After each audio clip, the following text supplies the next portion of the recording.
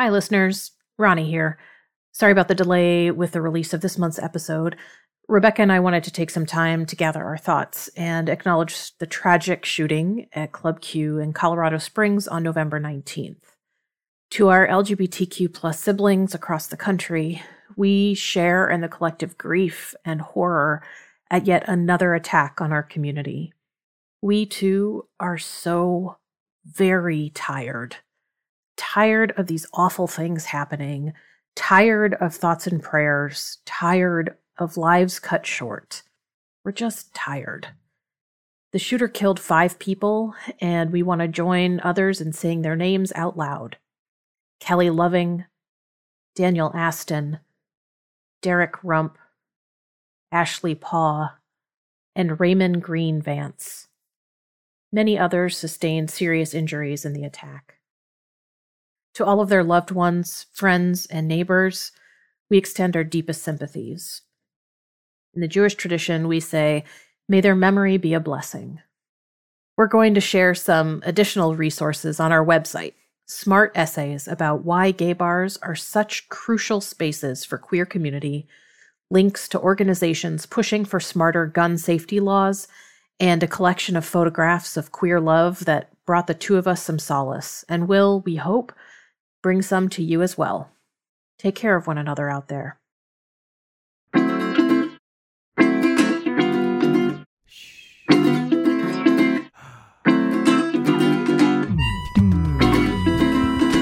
Welcome to This Is Probably a Really Weird Question, the podcast where a medical doctor and a doctor of history talk about sex, history, and the not at all weird questions we hear from patients, students, and colleagues about our bodies and our sexualities. I'm Dr. Ronnie Hayone. And I'm Professor Rebecca Davis. And today's question is... This is because I'm fat, right?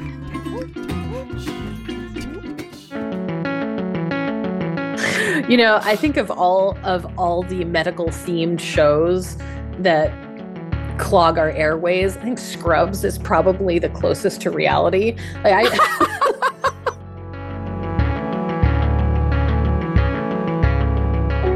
Hey, Rebecca. Hey, Ronnie. Welcome back. Thank you. Same to you. How have you been? You know, I've been all right. We reached a very exciting milestone recently. We sure did. 1,500 downloads of Really Weird Question. Yeah, this is pretty exciting. That means that it's not just, I was going to say our partners, but mine doesn't listen to the show. It's not. No, mine doesn't either.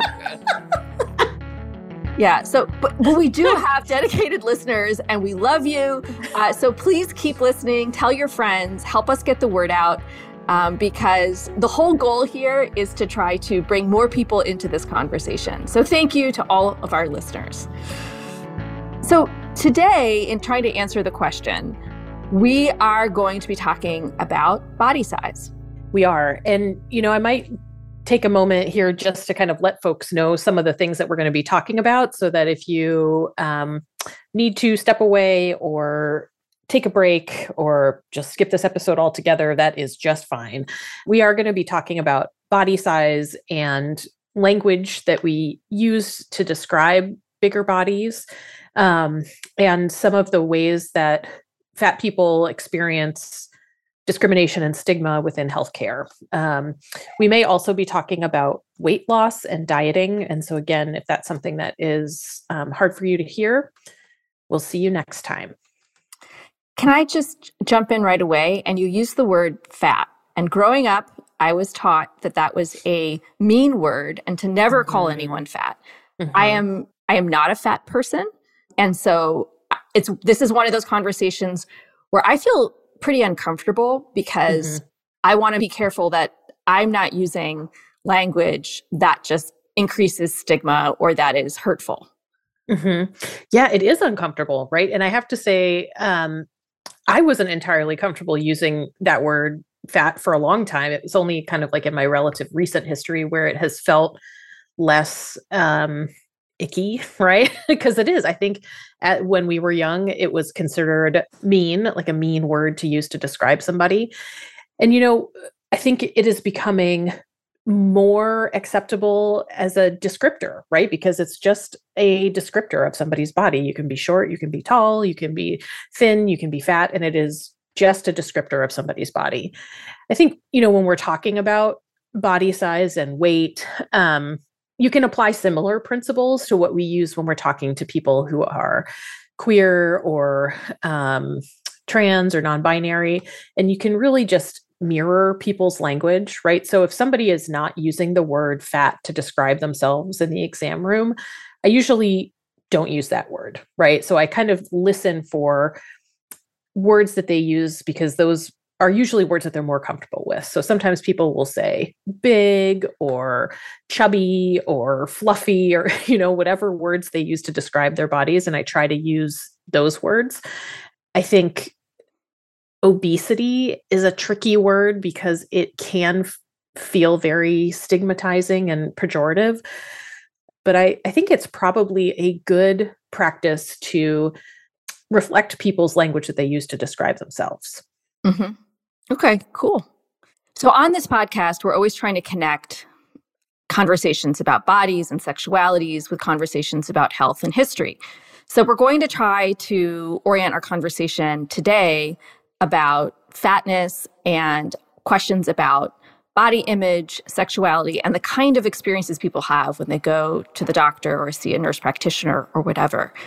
And one of the things that is, I think every doctor's visit I've ever had, I was at, even if I'm there for I think I have strep throat, they ask me to step on a scale.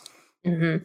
And that information is then put into their medical records. And I can see at the summary that I get at the end of the visit that though they've now decided that, yes, I do indeed need antibiotics for my strep throat, by the way, they have calculated my BMI. Right.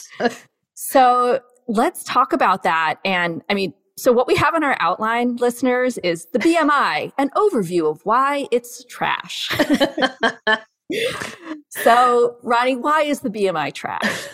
Well, the BMI is trash for so many reasons, but I would encourage folks, I am certainly not an expert in why the BMI is trash. I would encourage folks to listen to the Maintenance Phase podcast. They have one episode that's specifically about the body mass index. But I would say the thumbnail sketch is that it is a measurement. And the way that we measure BMI is you take somebody's weight in kilograms, and then you divide that by somebody's height, but it's kind of like the body surface area in a way, because it's not just height in meters, it's height in meters squared. And the first time we see this calculation being used is actually back in the 1800s. And again, I'm not going to get into kind of the gritty details about how it first started to be used, but suffice it to say that it was not a clinician who developed this measurement. And it was more of like a mathematician who came up with this measurement. And when it was first calculated, all of the subjects who had their BMI calculated were white men in Europe. So we have this measurement, we have a two-dimensional marker, a number, that is then becoming a proxy for health for all sorts of people, right? For people of all different ages and genders and races. And it's incredibly problematic to use it in that way because it was never validated to be used in those populations. So we know, for example, that Black people tend to have higher BMIs on average than their white counterparts. But even if you have a higher BMI, you don't necessarily have more visceral fat. And visceral fat is actually like little deposits of fat cells around your organs. And we think that maybe visceral fat could be tied to some health outcomes. But BMI is not necessarily tied to any specific health outcomes. So, trans and gender nonconforming or non-binary people also tend to have higher BMIs. But that is for a wide swath of reasons, right? Including healthcare discrimination and fear of accessing healthcare because of discrimination. And sometimes the hormones that we give people can cause some weight gain. But also, not having access to resources that could potentially prevent weight gain. So I think in some ways, the most important thing to know about the BMI is that it is a number that is calculated. And although it is used as a proxy for health status, it really is not. So somebody could have a BMI, a very high BMI, because they are short and very muscular, right? And that doesn't necessarily mean that they are at an increased risk of diabetes. I mean, what we do know is that weight stigma is associated with worse health outcomes. So it's not necessarily being fat, it's all the minority stress that is caused by stigma that then leads to worse health outcomes. Right. Yeah. So I really did a deep dive into fat stigma as I was researching this episode. And lots of people have different definitions of weight stigma, but I think one of the most succinct ones that I found was from an article from 2018. And the author said, we define weight stigma as the social rejection and devaluation that accrues to those who do not comply with prevailing social norms of adequate body weight and shape. Right. So it's not just, weight stigma or anti-fat bias is not just like the person on the street who randomly calls you a lard ass or whatever, right? Like fat stigma and weight stigma is really the institutional systems that are in place that then affect a large population of people, similar to like institutional racism, right? Like racism is not just somebody using a racial slur, one person, one individual. It's all these systems that are set up to make it hard for people with bigger bodies to live their best life. So as a physician, right, it feels really complicated. And as a fat physician, it feels even more complicated because I can guarantee you that when I'm sitting in a room of other doctors, I am the biggest person in that room. And so when people start talking about the obesity epidemic, right, it feels real personal.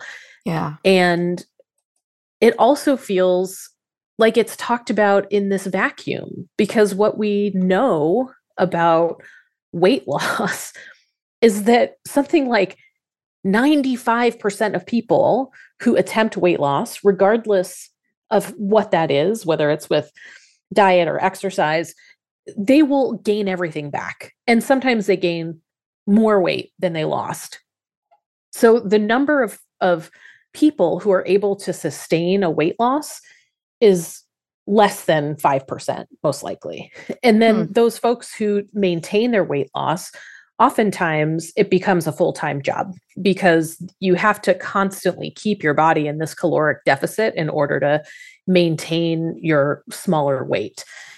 And so, as a physician who tries to create a really safe space for people of all stripes, it's really important to me that I create a clinical space that is safe for people of any kind to come and talk to their doctor.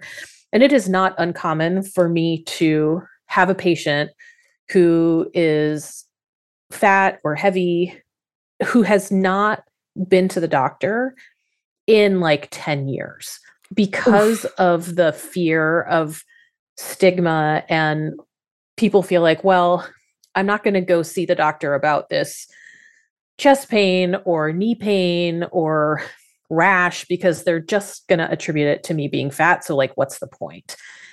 And it is awful what people will experience in the doctor's office. Right. What I'm visualizing right now is an episode from that hard-hitting investigative journalism program called Grey's Anatomy, where Rebecca, don't even start. Grey's Anatomy. But there's an episode where a bigger woman comes in complaining of knee pain, and the hot orthopedist is like, "Oh well, you just need to lose weight. Why don't you try harder?" And she was like, "Yeah, no, I thought you were going to say that." And she ends up having some sort of serious other issue with her knee that has absolutely nothing to do with her body size. So he learns a valuable lesson by the end of the episode. And she gets the care she needs. And how terrible for her that she had to teach him that lesson. Yeah. Well, I think actually it's one of the interns who's fat, who pulls him aside and is like, yeah, no, I've had that garbage happen to me my whole life. Don't do it. Yeah. Right. Anyway, little Grey's Anatomy corner here from the non-physician. I think of all the medical themed shows that clog our airways, I think Scrubs is probably the closest to reality. I promise you, the vast majority of physicians are either too tired or too grossed out to ever have sex in a call room. Once you see a call room, it is like one of the unsexiest places on the planet. It is just, yeah. Ugh. I've never been thrilled by a hospital elevator either. Oh yeah. Yeah. So, well, Ronnie, I'm sorry that you don't find more support from your colleagues who may sort of just not be aware of what they're saying, but they should be. I don't even know how to respond to that. It's, I think not a lot of us have done much looking into what the data on weight loss is, right? Because we just have this, what we think is just a general understanding about weight, right? And that if somebody is fat, it's by choice. And that if they would it's just calories in, calories out, right? Is what people get told a lot. And that is just not true. Right. Weight management weight in general, weight on its own is this very complex combination of like biological and psychosocial factors that drive weight gain, right? So, and also what we know about, not only is it complex, how much somebody weighs, like we also know that although I'm going to put air quotes around this, well-intentioned thin people or physicians, regardless of their weight, often feel like they can motivate people to lose weight with shame. And actually it has the opposite effect, right? So people who have experienced weight stigma or shaming or body shaming are much more likely to have fall back on coping mechanisms that could, again, cause them to gain more weight. Again, I don't really care how much somebody weighs, to be honest, but I want to make sure that they are taking care of their bodies in ways that feel meaningful to them, right? And what we also know about weight loss and weight management is that weight cycling, or sometimes called yo-yo dieting, is actually incredibly damaging to people long term, right? And so we are pressuring people to lose weight using these techniques that we know don't work and for sustained weight loss. And then they get set up for increased risk of disordered eating and long-term effects of weight cycling. So things like higher mortality is associated with yo-yo dieting, risks of fractures, losing muscle tissue, high blood pressure, some forms of cancer are even associated with yo-yo dieting. And so I feel like fat patients get stuck in this rut of where they need to go to the doctor, but they are stigmatized and humiliated and weighed in the middle of the hallway, right? Yeah. And then they're asked to do things that are actually harmful for them long term. Whew. This was a great episode for me to research. I learned so much stuff that I should have already known, but at least I've learned a lot of it now. And no surprise, how did we end up in this place where there's this sort of culture of thinness and this individualizing of body size? And as is just about everything in the United States, it's rooted in, long-standing ideas about racial difference, Sure. about hierarchies of whose bodies are the right kind of bodies. What does your outer surface say about the quality of the person inside? So this moralizing, you were talking about it in the context of colleagues who are sort of shaming you inadvertently, or the sort of narrative that, well, if you just tried hard enough, if you were disciplined, this would be different. Exactly.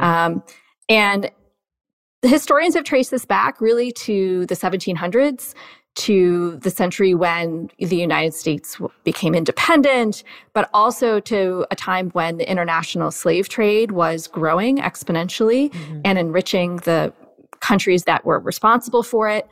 And this idea that certain bodies indicated laziness or even a lower order of civilization really takes hold. And there's all kinds of fairly grotesque descriptions of the bodies of people who come from the continent of Africa.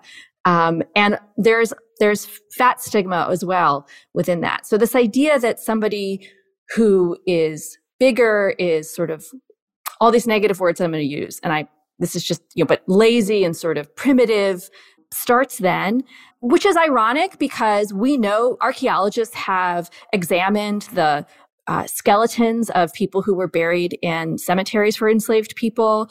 They've seen not only the number of indications of brutal punishment on these skeletons, but also indications that people were severely malnourished. So this idea of darker-skinned people being sort of fatter and, working less hard was not true at the time, but the humans are really good at not necessarily believing what we see, but seeing what we believe. And so this sort of notions took over any rational observation of what was going on. And by the late 19th century, so the late 1800s, early 1900s, there was this renewed concern that white men were getting sort of flabby. And why was this? Because more people worked in offices, corporations were growing, department stores were all around in major cities. More people had office jobs. It was the managerial class, the clerical class. And so instead of a job where you were on your feet and moving all day and lifting heavy objects, more and more people had very sedentary jobs. And so this was a completely racialized conversation, this fear that people from those other parts of the world are going to surpass us being, white people, in strength. And the people who were saying this were using that us were members of the American ruling class. Sure. So from the office of the president on down. And so, they started bodybuilding. Boxing moved from this very disreputable thing that only working class people did to this very mainstream sport. And there start to be these bodybuilding magazines where nude or almost nude men are posing. I'm right now doing for Ronnie my best bodybuilder. There you go. Pose. You look like Louisa from Encanto. Exactly. And just as I learn about the medical profession from Grey's Anatomy, I've learned everything I know about this from the Arnold Schwarzenegger impersonation on SNL in the 1980s.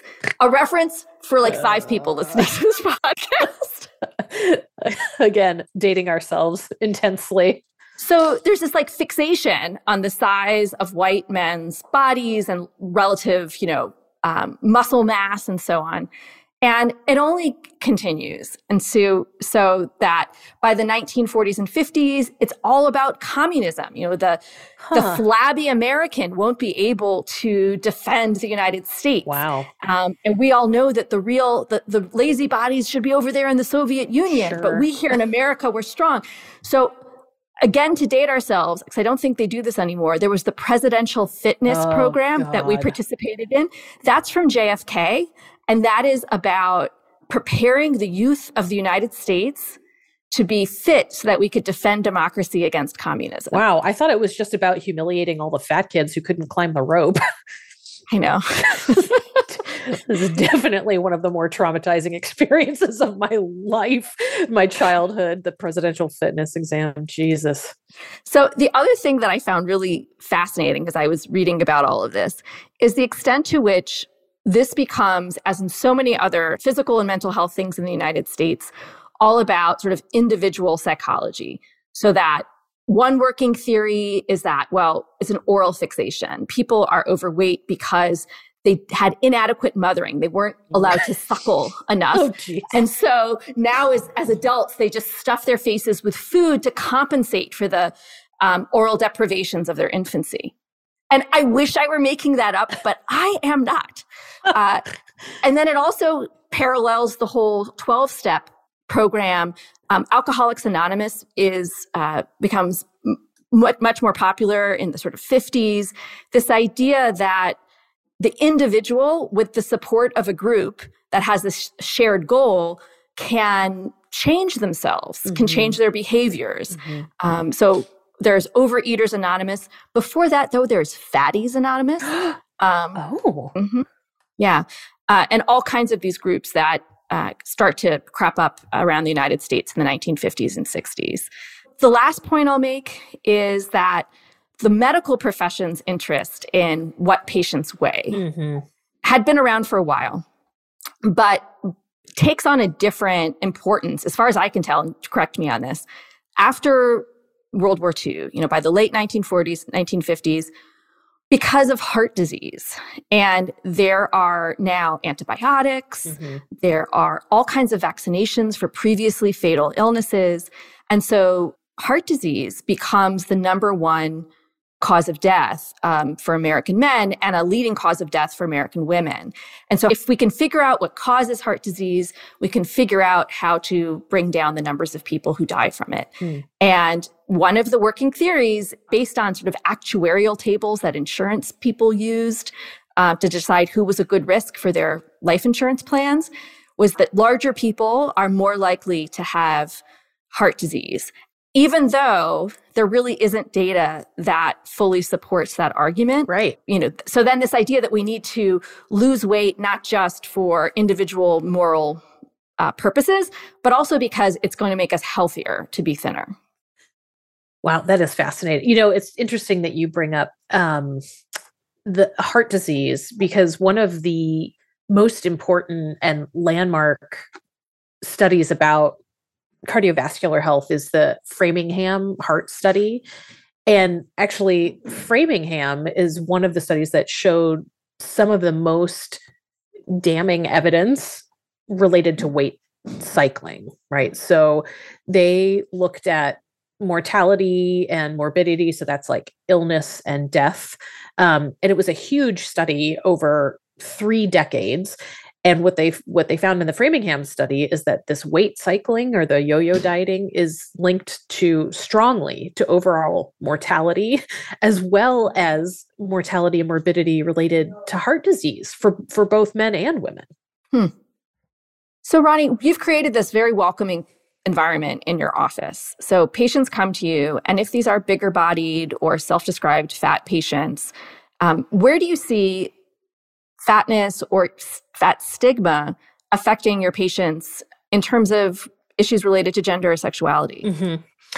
It comes up in lots of ways. Again, because I do full spectrum family medicine, discussions about weight and weight gain or weight loss kind of show up in my practice in all sorts of different arenas.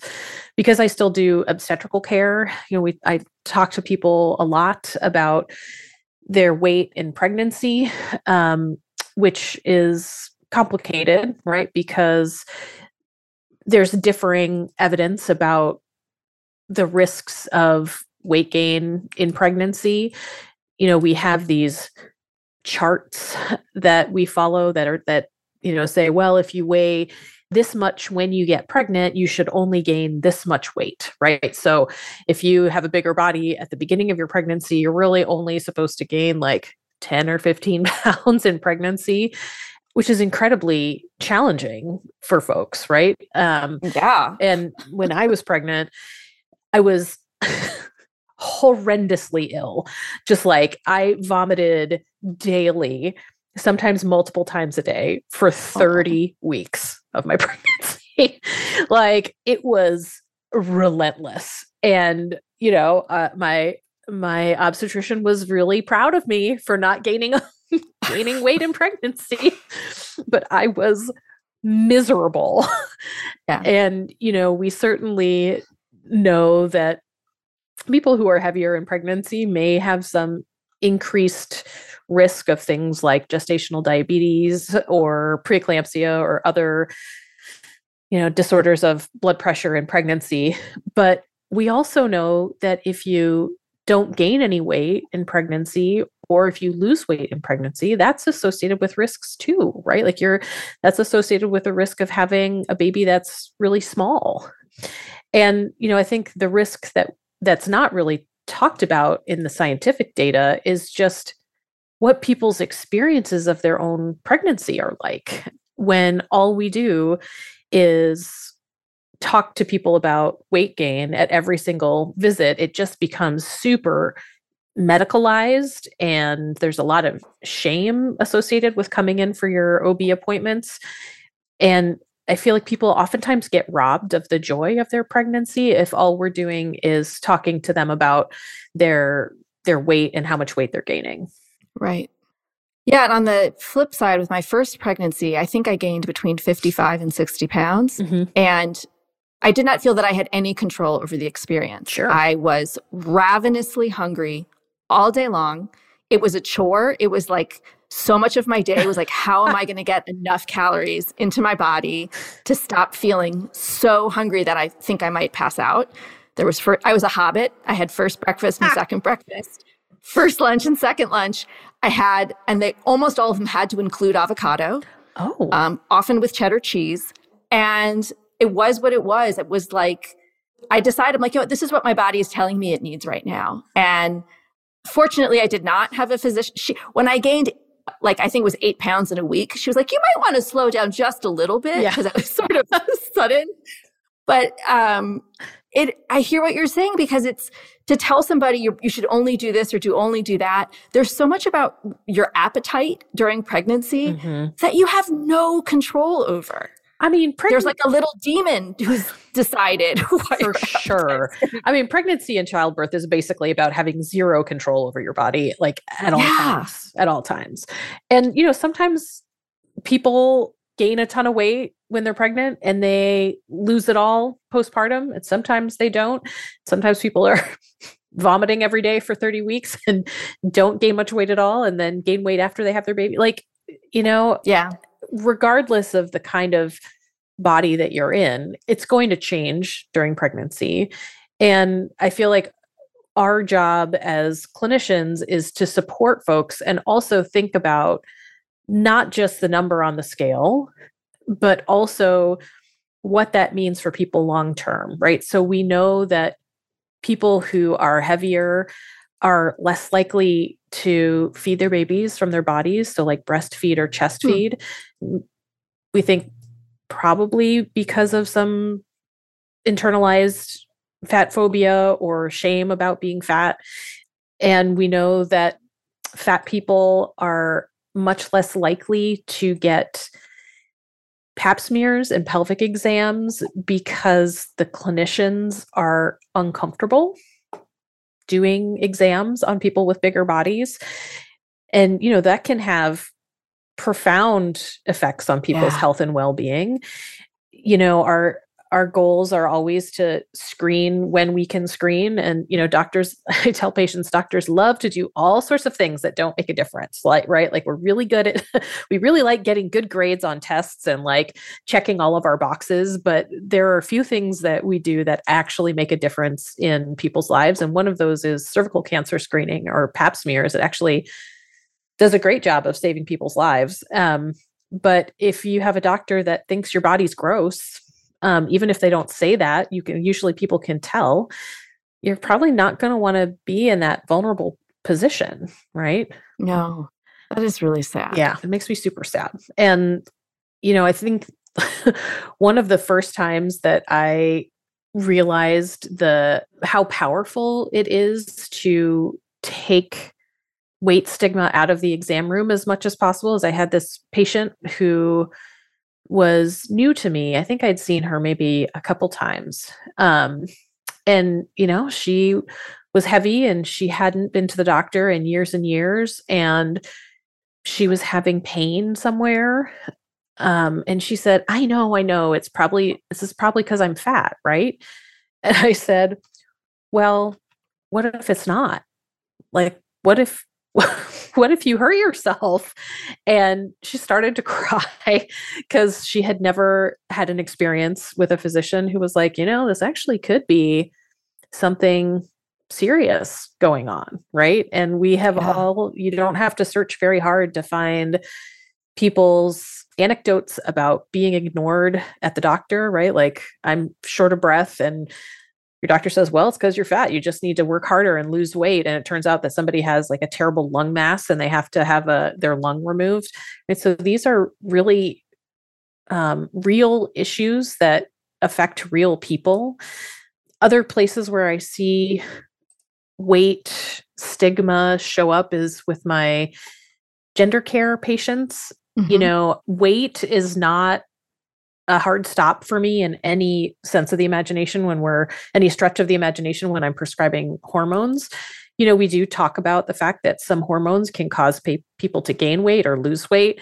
And again, like, I don't care how big someone's body is, but sometimes people care. And so if it's important to someone to not gain a bunch of weight, then we talk about, what are the ways that you can move your body in a meaningful way and nourish your body in a way that feels good and, keep it about the same size. I try really hard not to go too far to the other end of the spectrum, right? Because it's also okay for people to want to be smaller, right? Like, I'm not here to decide what people's bodies should look like. I'm here to like help people achieve their health goals, right? So I don't deny people hormones based on their weight or their BMI. I know that there are some clinicians who do because they're concerned about health outcomes like cardiovascular outcomes. I don't know of any data to support that. If somebody has other medical conditions like high blood pressure or diabetes, then we certainly talk about ways to protect themselves and keep their hearts and brains and kidneys healthy long term. But I don't ever deny somebody hormones because of that. Where it really comes into play for trans and non-binary folks, I think, is in terms of surgery. Because certainly there are many surgeons who have really strict BMI thresholds and say, you can't have surgery if your BMI is greater than fill in the blank. And oftentimes a BMI of 30 is considered the threshold. So why would surgeons make a decision about whether to provide that care based on a BMI? So, there are certain surgeries that have higher rates of complications if somebody has a bigger body. The research that I did for this episode today, that wasn't borne out in the studies that I found. As far as the studies that we have, again, which are relatively limited because the high quality studies of outcomes for gender affirming surgeries are really only starting to come out now because of the relative youth of gender affirming surgery. But as far as we know, gender affirming top surgery or mastectomy, there's no increase in complication rates, even for people who have really big bodies. The penile inversion vaginoplasty, which is, for somebody who is assigned male at birth and is having surgery to create a vulva or vagina, there's also not a ton of evidence to suggest a difference in outcomes or complications for folks who have BMIs greater than 30 versus less than 30.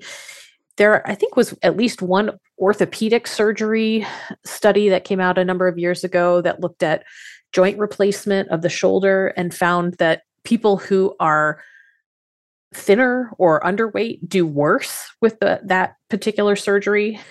Probably one of the biggest hurdles that people run into is around phalloplasty. So that's when somebody is assigned female at birth and they are having surgery to create a phallus and a scrotum. Oftentimes the thresholds for the BMI thresholds for that are quite strict. And again, I try really hard to give people the benefit of the doubt, including surgeons. And I assume that this is because surgeons really care deeply about their patients and they don't want them to experience complications, right? They don't want them to have infections or get a fistula or have a wound that kind of opens up. But I think that there certainly is weight stigma that is playing into these thresholds of BMIs that surgeons are creating. Yeah. I mean, my only point of reference for talking about surgeons is, again, Grey's Anatomy. So I can't really comment. You need to do a Scrubs binge watch, because that will then... Okay, can we talk about the last season of Scrubs, though, where it was like the younger cast, and it was so sexist. It was repellent. Oh, really? I don't know that I saw it. They moved to a different they moved to like a medical school campus or something, and the two guys, the buddies who were the main actors in the original Scrubs, were like attending / instructors at this medical school. It was like vile. It was the worst. No. So the early Scrubs was charming. The last season or two, when they introduced all these new cast members and shifted the location, was absolutely dreadful. Well, that's very depressing. Thanks, man. It was very depressing. Sorry. So I'm going to be thinking about your patient who burst into tears when you offered to her the possibility that her body size had nothing to do with the pain she was feeling, and that you were there to help do a proper exam and a proper evaluation to really find the source. That should be everywhere, right? People should, regardless of the size of their bodies, be able to go in and get the healthcare they need, get the gender-affirming care they need, get their reproductive care that they need. Right. So if you're talking to a class of medical school students or residents, what would your advice be to them, or nursing students, anyone who's going into this career? Right. Well, you referenced kind of like people deserving affirming healthcare regardless of who they are, and oftentimes we think about, well, how can we make our spaces welcoming to LGBTQ folks? There are also ways to make our spaces welcoming for fat patients. One would be making sure that the furniture in your office can accommodate people who are heavier or have bigger bodies, right? So chairs without arms, making sure that your furniture, the weight limits for, how much weight your furniture can hold is nice and high. Having bigger gowns, or not even using gowns if you don't need to, can make a huge difference. Making sure that rooms are set up so that if people are using mobility devices, they can easily get in and out of their rooms. I don't ever force anybody to get weighed if they don't want to. I think in an ideal situation, we would have scales in each exam room so that you're not getting weighed in the middle of the hallway. That requires some financial outlay, certainly, to get scales for each one of your exam rooms, but is certainly worth it. Other things that I do in my own practice is I tell patients kind of upfront, like, I don't usually talk about weight or weight loss unless you bring it up. I am happy to talk to people about ways that they can change their body size or try to lose weight or take care of their bodies in different ways. But in general, I don't bring it up. And I tell people that when I first meet them. And if you want to talk about it, I'm happy to talk to you about it, but I don't routinely bring it up. I also try to do a huddle with the nurse that I'm working with or the medical assistant that I'm working with. I've been in practice long enough that I know my patients pretty well. And so if there are patients who have either struggled with an eating disorder or who could potentially be turned off or harmed by being weighed, I try to make sure to tell folks that. So please don't weigh this patient. Don't even ask if you can weigh them, because sometimes the people don't feel empowered to say no. Let me empower you now, listeners. If you don't want to be weighed at the doctor's office, you can just say no, thank you. Or I prefer not to be weighed. And that's okay. You get to decide. Right. Those sound like such easy fixes in a way. Yeah. There's nothing legislative or there's nothing complicated about what you're describing as ways to make, these exam rooms, these places more welcoming. So I think that's actually really encouraging that if people are aware and intentional, a few very small changes to the way that they outfit their waiting rooms and exam rooms, like literally what kinds of chairs they have, and also the way that they just talk or don't talk about weight with their patients. Yeah. Okay, well, this was kind of an intense episode to research and to talk about. I mean, fat stigma is not an easy subject to joke about, and it's really affects people's well-being in ways that are tragic. Yeah. And so We just want to remind listeners that there are resources. If you are a bigger bodied person, we're going to put them in our show notes, and you can find them on our website as well, because you can advocate for yourself, and we're going to continue to try to help educate as many people as possible about how not to make these mistakes with their patients. But Ronnie, this is timely because we're heading into a season of really great food and the pleasures of eating really great food in the company of ideally loved ones. Sometimes that's not the case with who you sit around the Thanksgiving table with. But what are you most excited for? What's your favorite holiday season treat? I'm going to go with latkes. Oh, the oil. Right?